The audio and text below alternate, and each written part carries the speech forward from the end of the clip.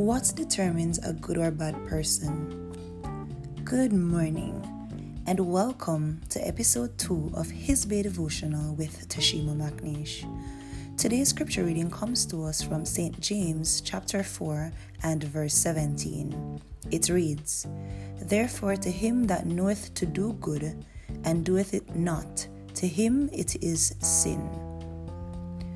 There's a popular scripture that says, "By their substance you will know them."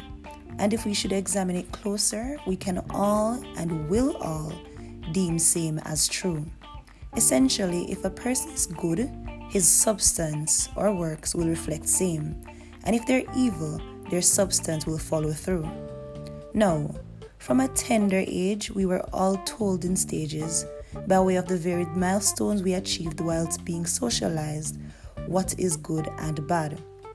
Not only that, for those of us who were sent to Sunday school, we would have been exposed to the Bible and what it teaches about being good or bad. The scripture tells us that if a man knows what is good and refuses to do it, it is a sin. But how many times have we done wrongly, fully aware of the good we could have done?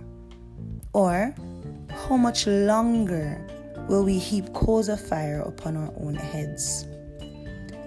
A good person under God is one who constantly tries to be good, one who honors their commandments and thrives daily to serve others or assist others by way of their talents and gifts, someone who serves wholeheartedly through word or deed. Today, it is our responsibility to do the good we ought to, no matter how difficult it may be. Let us pray. Loving Father, we come before you humbly. We know that our good should be measured by the standard you've set for us and not those set by men. May we try a little harder to cling to goodness and not to evil. May we try daily to become better persons through you. In your precious name we pray. Amen.